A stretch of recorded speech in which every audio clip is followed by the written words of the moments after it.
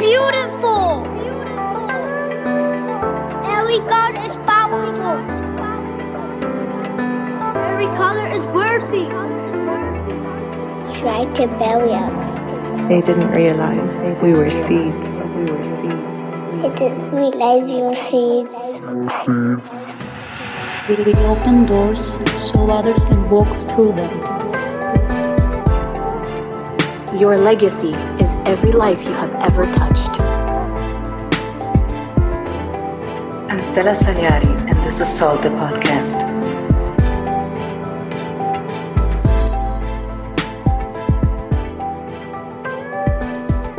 Welcome to Salt the Podcast. Thank you for tuning in. My guest today is Roula Assad. Roula was born in 1983 in Damascus and holds a degree in journalism from the University of Damascus. She has also just graduated from Utrecht University in the Netherlands with a master's in gender studies. Roula is a feminist journalist and researcher and the co-founder and executive director of the Syrian Female Journalists Network, SFJN, which was founded in 2013. Roula is also a freelance journalist and reporter on women and human rights, as well as culture and civil societies issues from Lebanon, Jordan, and Turkey. Additionally, Roula has worked as a reporter for local, regional, and international media. Since 2012, she lives in the Netherlands. I want to introduce today's episode with a song that Roula sang for us, which is about a loved one who is not around anymore. But because there is fall every year, this person is being remembered. I hope you will enjoy the song and this episode. بعده ظريف بعده أليف بعده بيعني لك مثل الخريف خبرني أنت بعدك بتحن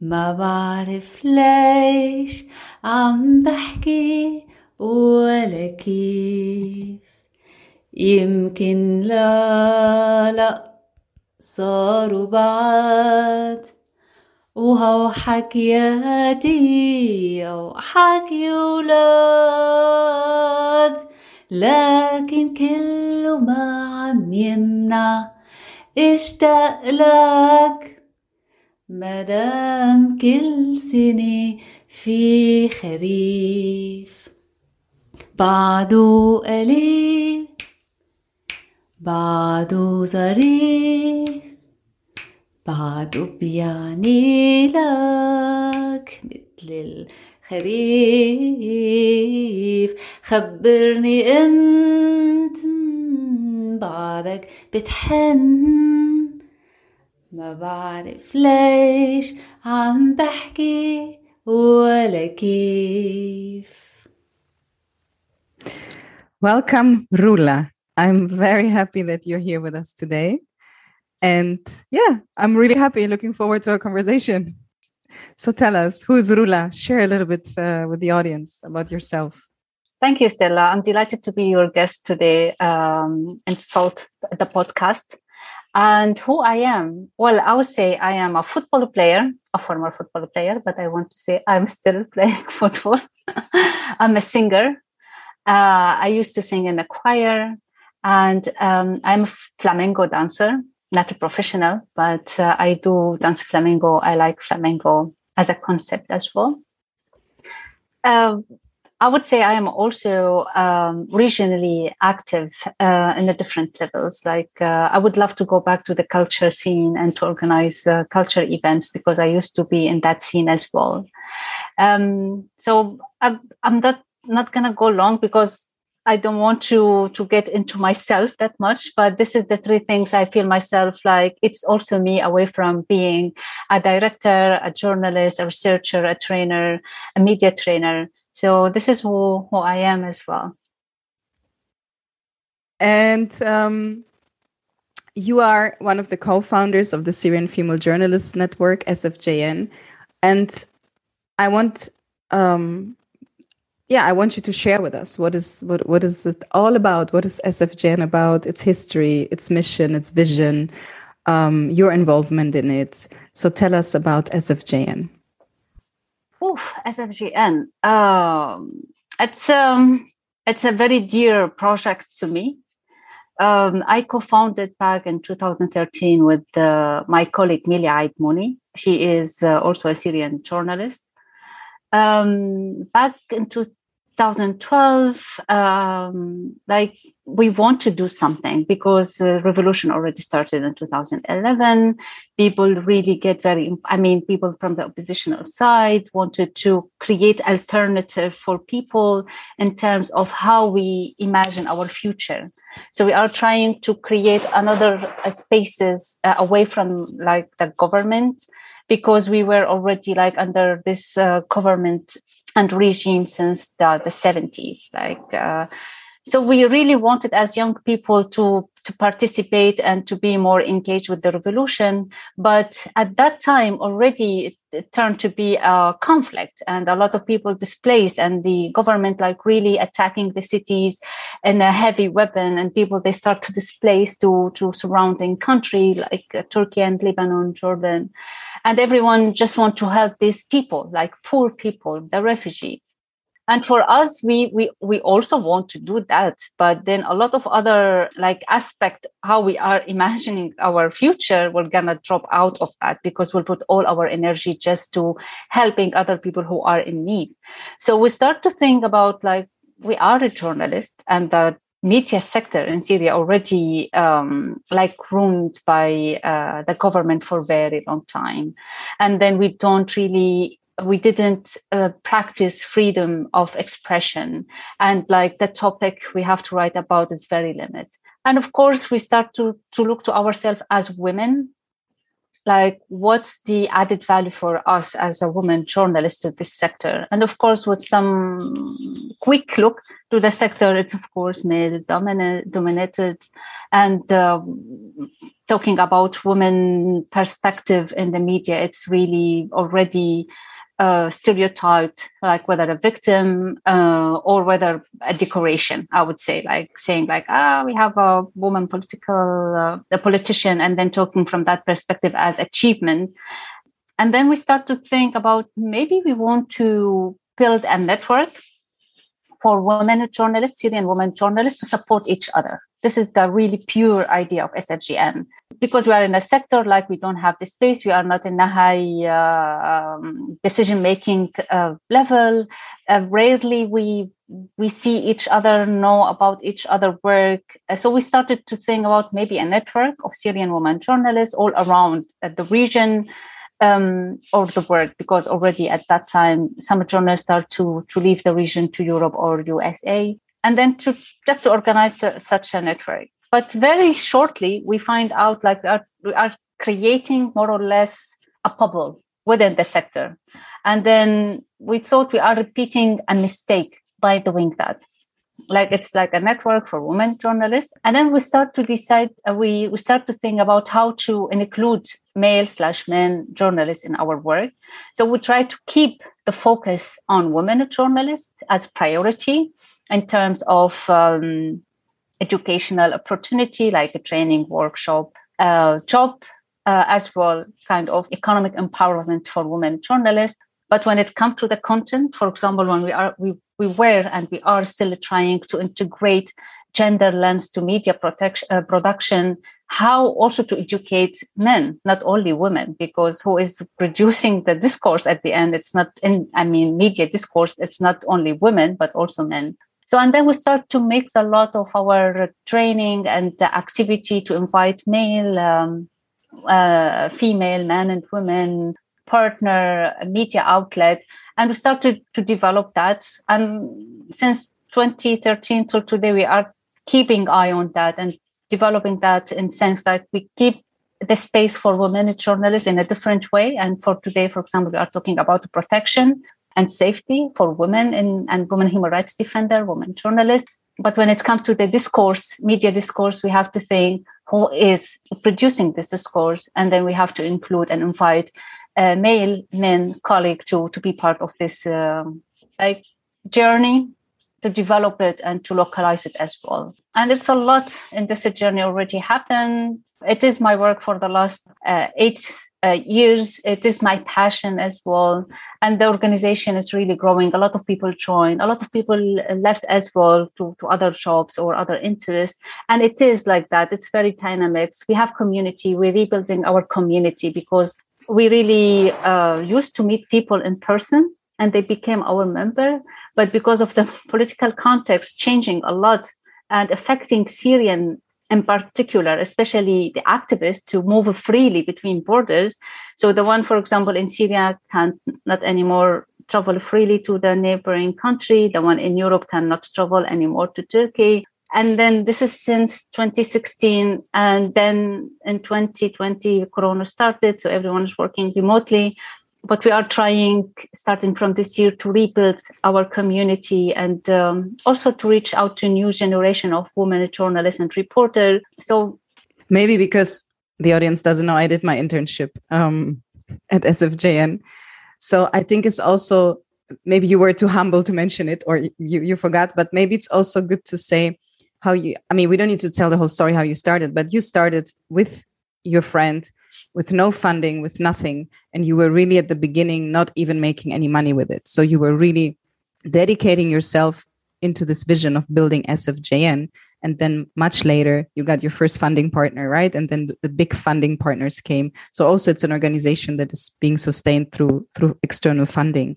And I think it's also good to mention that it's the only feminist media organization, right? It's a feminist media organization that focuses on Syria specifically, but the Middle East and North Africa region more in general.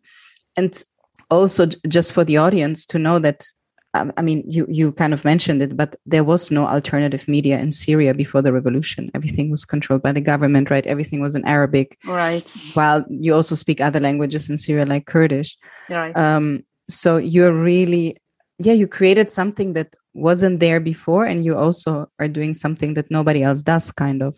Training the journalists, protecting them, offering workshops, safety, and also that your personnel is based in different countries. Like you founded the organization in the Netherlands, but you have staff in Turkey, in France, in Germany, and you're mostly Syrian women. I think this is something that I find really important because oftentimes when you have a war, when you have a conflict, you have all the global North organizations, let me put it like this, entering into the conflict and providing charity and providing knowledge. Like, we know what is best for you, but you have founded this organization, and you as Syrian women, you know what is best for Syria, and you are in contact with each other. You're standing in solidarity with each other, and you are really like, you know what is needed, and you are also evolving through that, because I know how you started. I know right now, you, as you said, you're also changing, adjusting. Of course, you also make mistakes, you learn from your mistakes, but I think it's really, really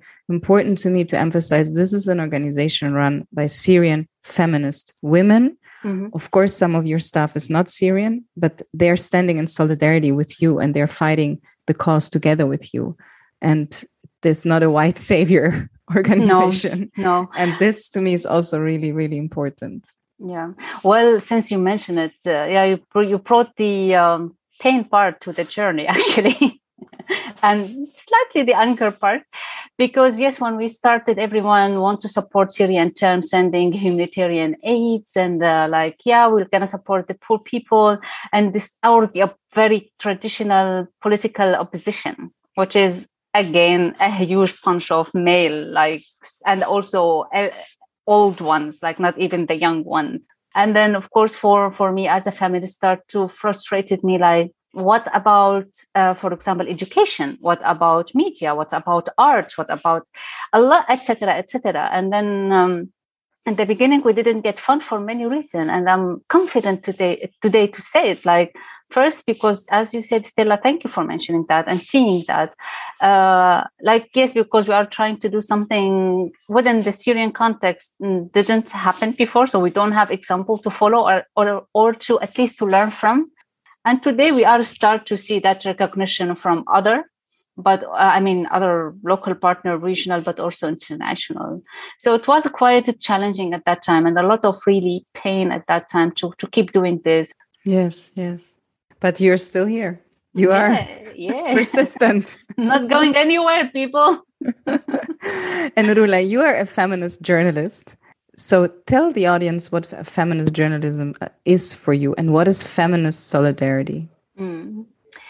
Well, I will dismantle it a little bit. I will say first, I'm feminist, like really standing against any wrong. When I sense wrong, I will just stand against that wrong.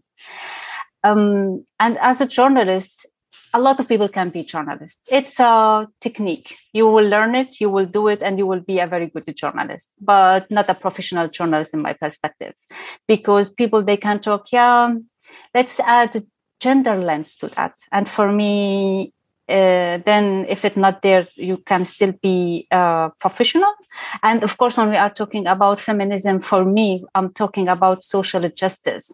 So for me now, I can't imagine anyone saying I'm a professional journalist if he or she not a feminist, or at least talking I'm a journalist promoting social justice, because otherwise I will be very good doing interview, report, investigative reports, etc. But what about the discourse itself? What we are promoting? This is very important, and this is ideology, and this is absolutely our own beliefs. So that I will question anyone today saying I'm a journalist. And then if these people adding the gender to be cool, because most of the people trying to add the gender lens when they are to like we are cool and progress, and we are aware about all this injustice, as like they are giving something to the other people being aware, but not themselves. So being a feminist journalist means to me, it's not separated. And to be professional, I have to be a feminist journalist, because it's about discourse I'm producing, or the work I'm doing as a journalist all the time. This is my standpoint. This is my belief. And when we talk about solidarity, if I cut the feminist part from my work, well, there is no need for solidarity, to be honest. I will just be in solidarity with any journalist, any person. But when I put the feminist lens, I will see the discrimination, racism, classism, sexism. I will see also the people, how they are suffering from culture ignorance in their country. For example, we talk about Kurds, for example. I can't ignore it, the fact that, but because I am feminist, ignore the fact that Kurds, they have been ignored for ages, not to use their language or to even sing their song in public because of that. So now I understand that, because I am a feminist journalist, not because I am only journalist. And solidarity for me, it's a big question. It's and it's quite a funny one for me, because I have also history with this question from audience when I used to give more public speech in public event, and one, of course, telling a story, and people felt very touched by the situation in Syria, seeing like how we can help or how we can be in solidarity with you. And solidarity for me, it's not, I don't have a toolkit for that. I'm not going to tell everyone how to be in solidarity with us, because they are not asking me. Then I turn to be, I'm representing a group of people, and I can't answer on behalf of these people, because some people showing solidarity, maybe reposting something about Syria, or not to forget Syria. For me, maybe to insist talking about women in women journalists in the media sector. Maybe it's not only Syrian, maybe anywhere, everywhere. So solidarity for me is supposed to be cross-border. So it's not related to a certain border, and to stand together against any discrimination and racism and sexism, to start with, I would say. And you decide how to be in solidarity with people, and to use our privilege. I mean, solidarity in a certain moment, it's to use our privilege. Sometimes to talk on behalf of other people, it's okay, because maybe they don't have the space. Sometimes to have my access to internet, just to really post things and talk about the things. So starting with the very few, it's not about donation. It's not about sending products and goods to the poor refugee in blah, blah, blah, so on. So it's still important, but it's not the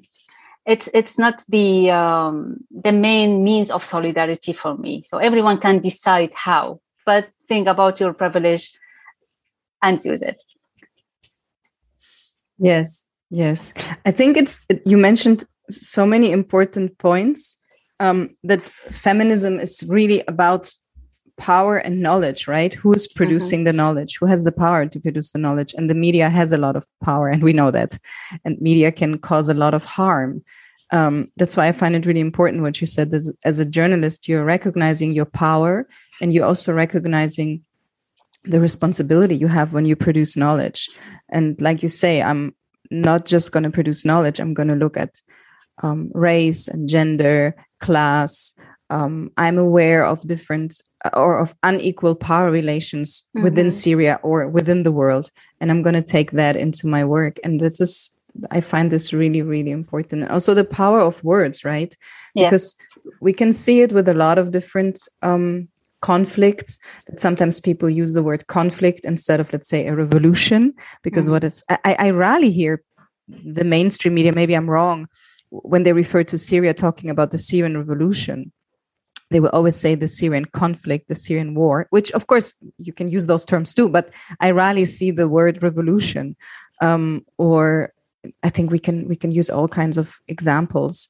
Also, if we look in Israel, Palestine, mainstream media also always talks about the conflict. Yes. They don't talk about occupation. They don't talk about settler colonialism. Just to mention two examples. So I think this is really important. And I also like what you said.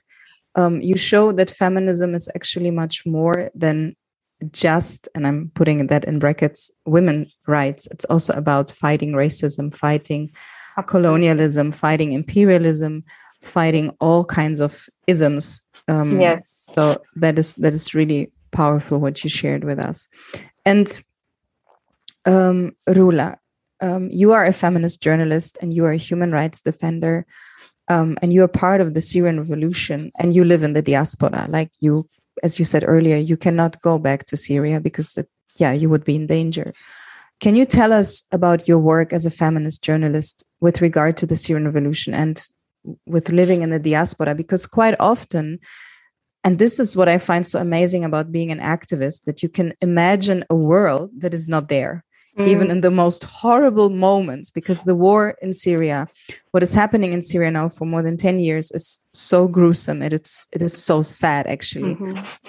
And people, I guess you've heard it before, they might ask you, how can you do this work? Do you have even hope? You know, they could say you're really fighting for something that, but this is what I find so amazing about activism, that we can imagine a world that is not there, and we will not give up on it. We will not despair. Of course, you have moments of despair, but you won't despair. And this is also what feminist solidarity is for me, that we are standing with each other and we are believing in this vision and we are fighting for it.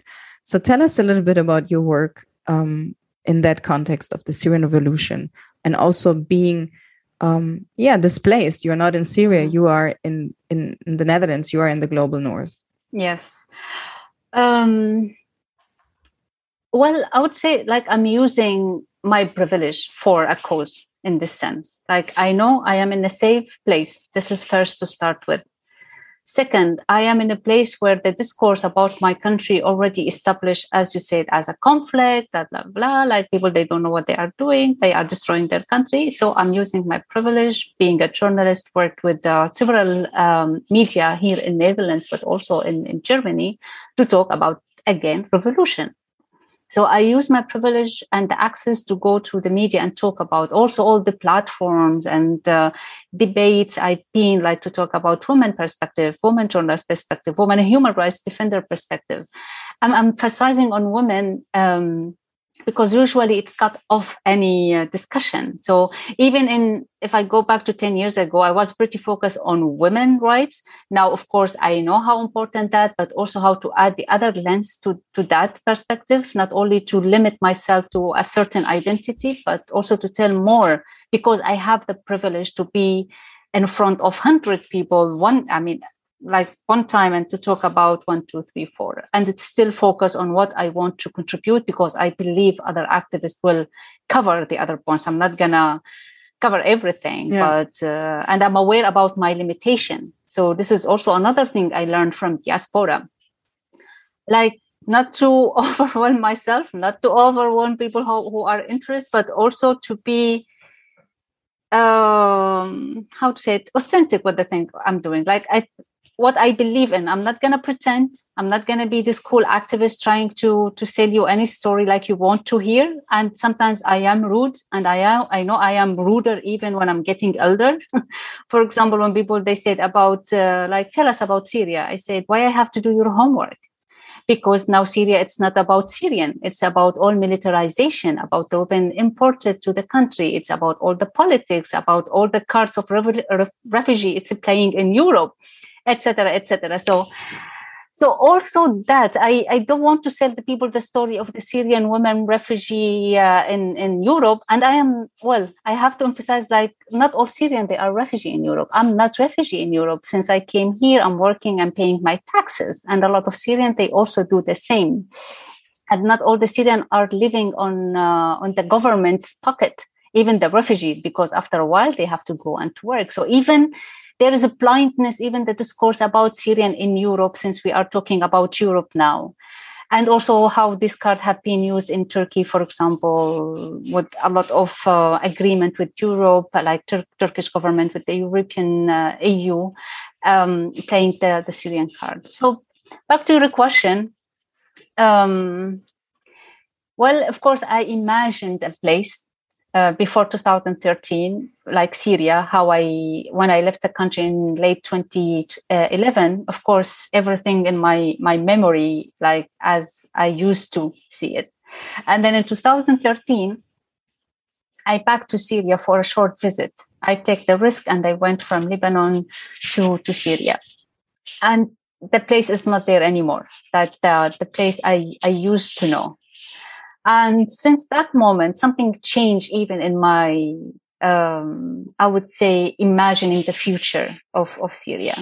Because first, to adapt the change, to adapt a lot of people killed and disappear, to adapt that this regime is going to last for long with the support of many Western governments, to adapt that there is a certain discourse about Syrian, like it's okay, this is how people they see us as Syrian internationally, with the different, of course, levels of how they see us, because it can be victimized like all the way, and it can be very racist all the way. So it's okay. It's not my battle there now.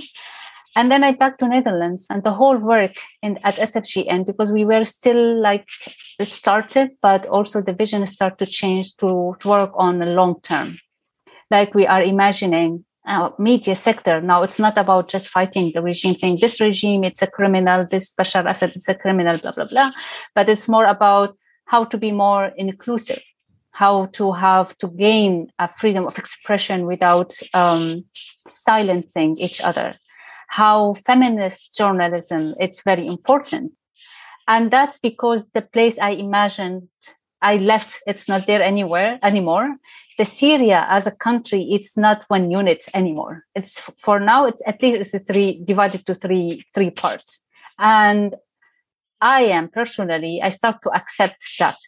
Like maybe Syria as a one country, it's not anymore as we used to. And maybe this is good, this is bad. I don't know. I don't know the answer. And we are just, I think, have to accept the reality and work accordingly from diaspora. And I'm not very naive when I talk about the conflict, because many of people, they see this armed resistance as their path. Like they don't see other solution. I'm not saying like this is wrong or right. This is their decision. But of course, I will gonna question all the Western government that they facilitate selling weapons to other countries, for example, Saudi Arabia, who sent the weapon back to Syria and to Qatar. And I mean, I know this would take us for another chapter of what's happening in Syria. But yeah, working from outside, it's good and bad at the same time. It's not one thing, and it's really in between. Like it can be very useful. It can be very desperate and very frustrating being away. And I had that moment, like, what the point? I'm doing all this work from here. I was in a therapy. I really, for a couple of years, like really don't have any time for myself. Just go. I have to do my part. A lot of pain in that now, if I look back. And this is part of my interest for future, I would say, like also how to pass the knowledge for other activists, especially the young one, but also in my age. I'm not going to underestimate also the people from my age, to be aware of our own well-being, like to take time to recover and then to come back to our fight, it is fight. Our activism, it's a fight every day. I mean, everyone who is fight racism, fight militarism, fight, as you said, or ism, it is a fight. So also it's part of my interest nowadays, like how we can take care of each other, but also how to be in solidarity with each other and how to take some battle from each other, because we don't have to fight all the time. People, they can have also rest and recover time. Yes. You also wrote a really, for me, very great article about some of the points that you just mentioned. And you also said in that article, you speak about this exhaustion of going to all these conferences and being requested to speak about the plight of the Syrian refugee woman. The people expect you to cry and like kind of fulfill a certain image that the West wants to see, and how you are not gonna fulfill this. And I find this also really, really important about the work that you do, that you are refusing to perpetuate this image of the poor refugee woman with probably 5 kids in need of aid. Yes. So that is also really important from your work. So, And I think maybe you already kind of answered it, but maybe if you want to add one or two things to it, how did the context of displacement influence or change your activism and feminism? I will start with the positive thing. In each conflict, there is a huge opportunity to learn. And usually, it's already academically speaking, like when there is conflict, people, they are more open. But open to what? This is another question. But became open because survival mechanism, it's like really, adrenaline is very high. So yes, to survive with yourself, but also the beloved one. And then displacement, it means like crossing border, even within the country. Like one of a beautiful lesson we learned, from the revolution, we start to learn about our country. People, they start to hear for the first time about other towns and small cities, because in such system, the government, like just the big cities, it's the most important, and it's like 2-3 cities, and the rest of the country like already ignored. So with the revolution, also displacement, like moving, it means also mentally, emotionally, you are in move. I will talk, now I might sound romanticizing displacement as it's an option and luxury. It is not for many, many of people. Now, today, I'm saying that. But in 2012, or even 11, when I finished my internship in Germany, because I traveled from Syria to Germany for internship for 3 months, my suitcase I had clothes only for 3 months. So when winter came, I didn't have a jacket. And I, a person who traveled all the way from Syria to Germany in a plane with the visa and a nice reception, because I was traveling for sort of work, but still I have to buy a winter jacket because I didn't have my winter jacket with me. And I have, so I'm not romanticizing displacement, because for many people, they just flee with their paper, and then some of them without paper, because it's very important when crossing border in such a globe. Like to have a paper, who you are, where you are coming from, you have the right to cross the border or not.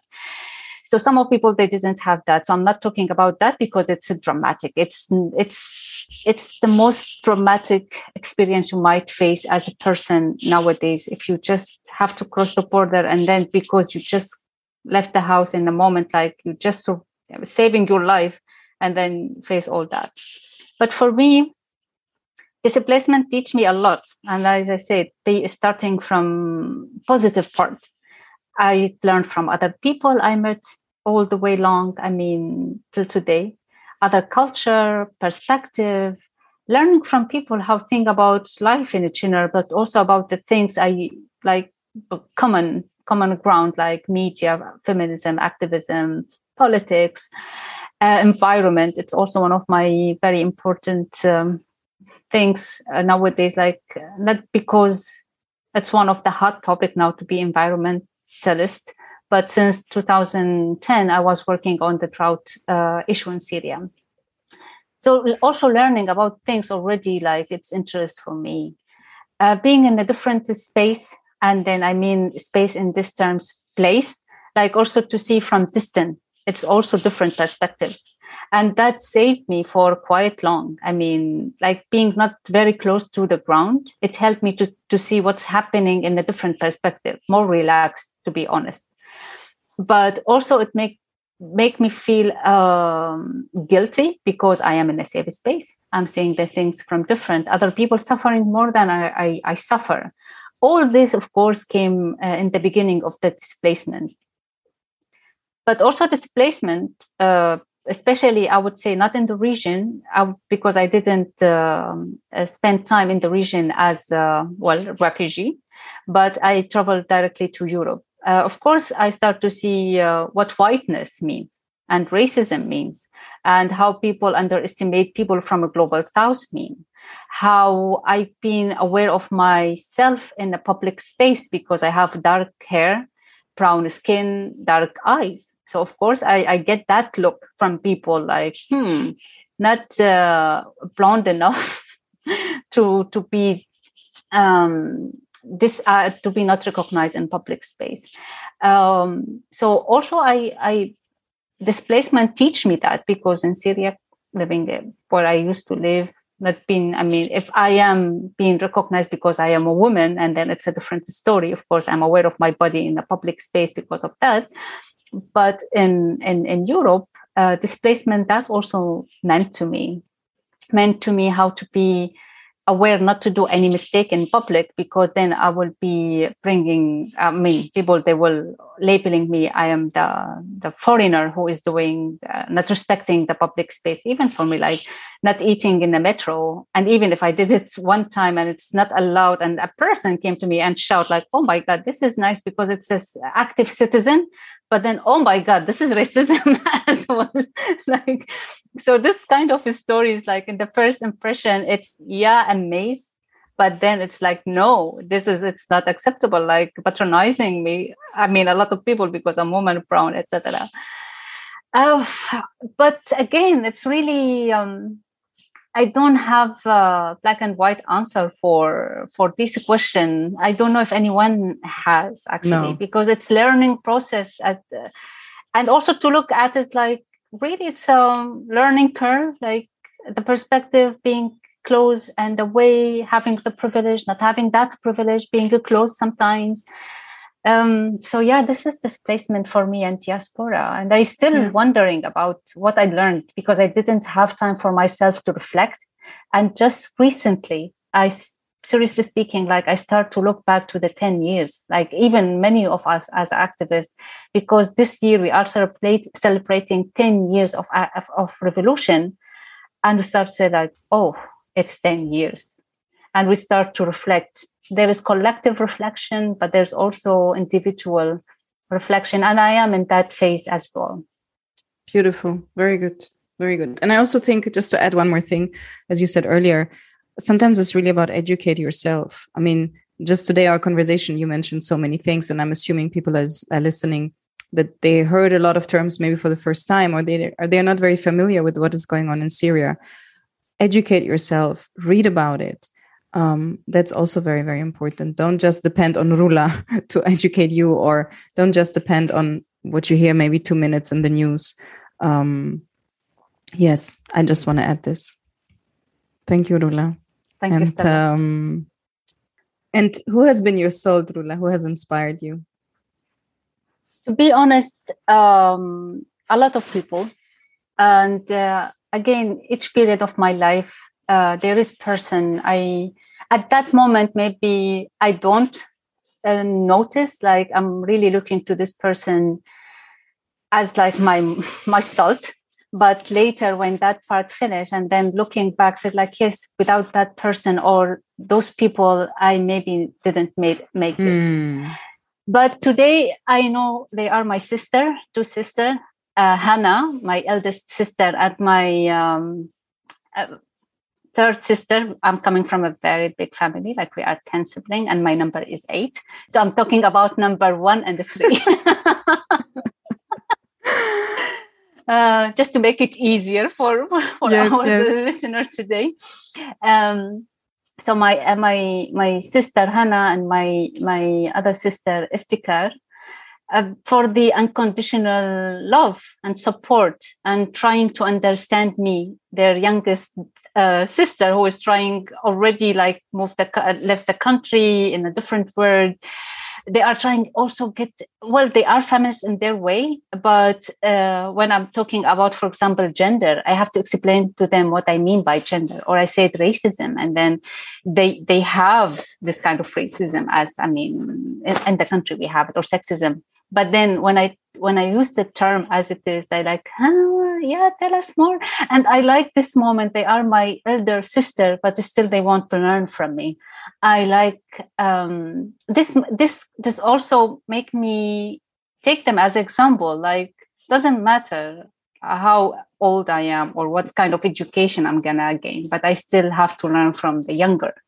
So they are my soul. They are very strong characters. The love they give to me, they still giving to me.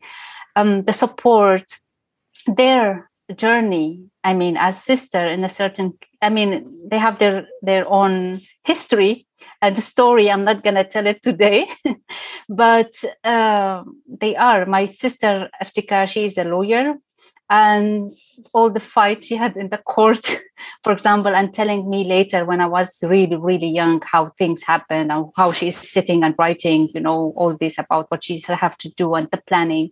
My other sister, a teacher, and also like telling me more, over and over how difficult, but also enjoyable to teach other people something better. Also that inspired me in a different levels. And of course now distant, like we didn't see each other since 10 years. Hannah, I didn't see her since 10 years. Iftikhar since 2013, that short visit. So and now I start to think like, even I have to risk it, but I really want to go to Syria and see them. I really want to hug them. I really want to thank them, because today who I am because of them as well. Like, so they are my salt. It's very touching. You really touched me. And to whom do you want to pass the salt? And what do you want to say? I can't think about as a person, but I really think about a generation. And I more think about Syrian feminist younger generation. Because of, again, the revolution, the war, displacement, diaspora, they are I don't know how to put it now, but they are really in a very critical but also special moment. They are creating their own meaning of feminism. Because for us, we start in Syria and then we moved, like my generation. Their generation already start in a I would say in a war context, in a diaspora context, in displacement context. I know it's a lot what they are going through. I mean, in a many different, like politically, economically, socially, culturally. I would say just take care of yourself. And it's okay to take time off. And it's okay if you're not going to fix the world. We are not aiming. I'm not aiming to fix the world. And it's not only your own responsibility to fix the world. Just enjoy the life. Try to contribute as much as you enjoy what you are contributing, and take care of yourself. And don't suppress any emotions. Be angry. It's okay. Be mean. It's okay. Because also that means you are really care and you love what you are doing. So don't suppress any emotions, and put yourself and your own well-being one of your top 5 priority. Because if I said first priority, people said like, I'm really in a very luxury place to say that. But I would say put it in the 5 top priority to take care of yourself, take time off, and just embrace your limitation as well. It's okay. Yes, Thank you. Do you have a question for me? I do a lot of questions for you still. As of our many conversation, we started like, let's talk about 10 minutes and we end up 2 hours and not yet finished. But with you, I always want to continue actually the conversation about feminist ethics of care or ethics of care, and to learn from you as well. What that mean to you in this context? Maybe if I put it in a general context, it will be another 2 hours to talk about. But what ethics of care, feminist ethics of care means to you? You mean in the workplace or in general, or I can choose? You can choose. Okay, as always, I never know what the question will be. So I think feminist ethics of care, and it is true. It is a conversation we always kind of start, but we never really delve into it. We never really, I don't even know if we've ever really started it. So maybe now is the moment to do so. To me, I associate it with different things that I learned over the last few months. And there are 2 terms that I want to use, or maybe even 3, maybe 3. One is collective care. The second one is radical kinship. And the third one, probably self-care, I would say. So maybe I start with self-care. When I say self-care, because you also mentioned it before, when I say self-care, I really see it as something that is also political, because we are in a system that constantly demands us to produce. We are here to work, to make money, to pay taxes, to be useful, right? To the system. And also as activists, as you said earlier, we can get tired. And it's very important to say, today I will just sleep, or I will today actually tell everybody how I feel. I will show some vulnerability, that I'm not a superwoman, that I'm not a superhero. People used to call me, and until today, they call me a superwoman. And in the past, I was really proud to having this label, but it never allowed me to fail. It never allowed me to show any vulnerability. And if I did, I would say, oh, come on, you're a superwoman, you can do that. And nowadays, I passionately reject that label, because I'm not a superwoman.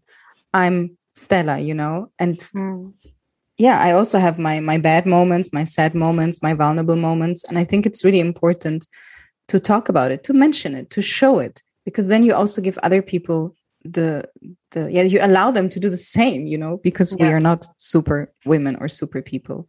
So it's a lot about self-care, in a sense of going against the system of we have to produce, we have to be this, we have to be that, we have to aim higher and bigger salary and bigger promotion and bigger whatever. And also this very individualistic kind of living. And that then brings me to the idea of community, collective care, radical kinship, that we have to take care of each other. We have to support each other. I live in Amsterdam, as you know. I don't have any family around. We have 4 children. We study, we work, we have a lot. And I built really a community around me where we help each other, where one day my kid got sick. I'm going to mention very simple things, and my friend cooked for us. She made a soup.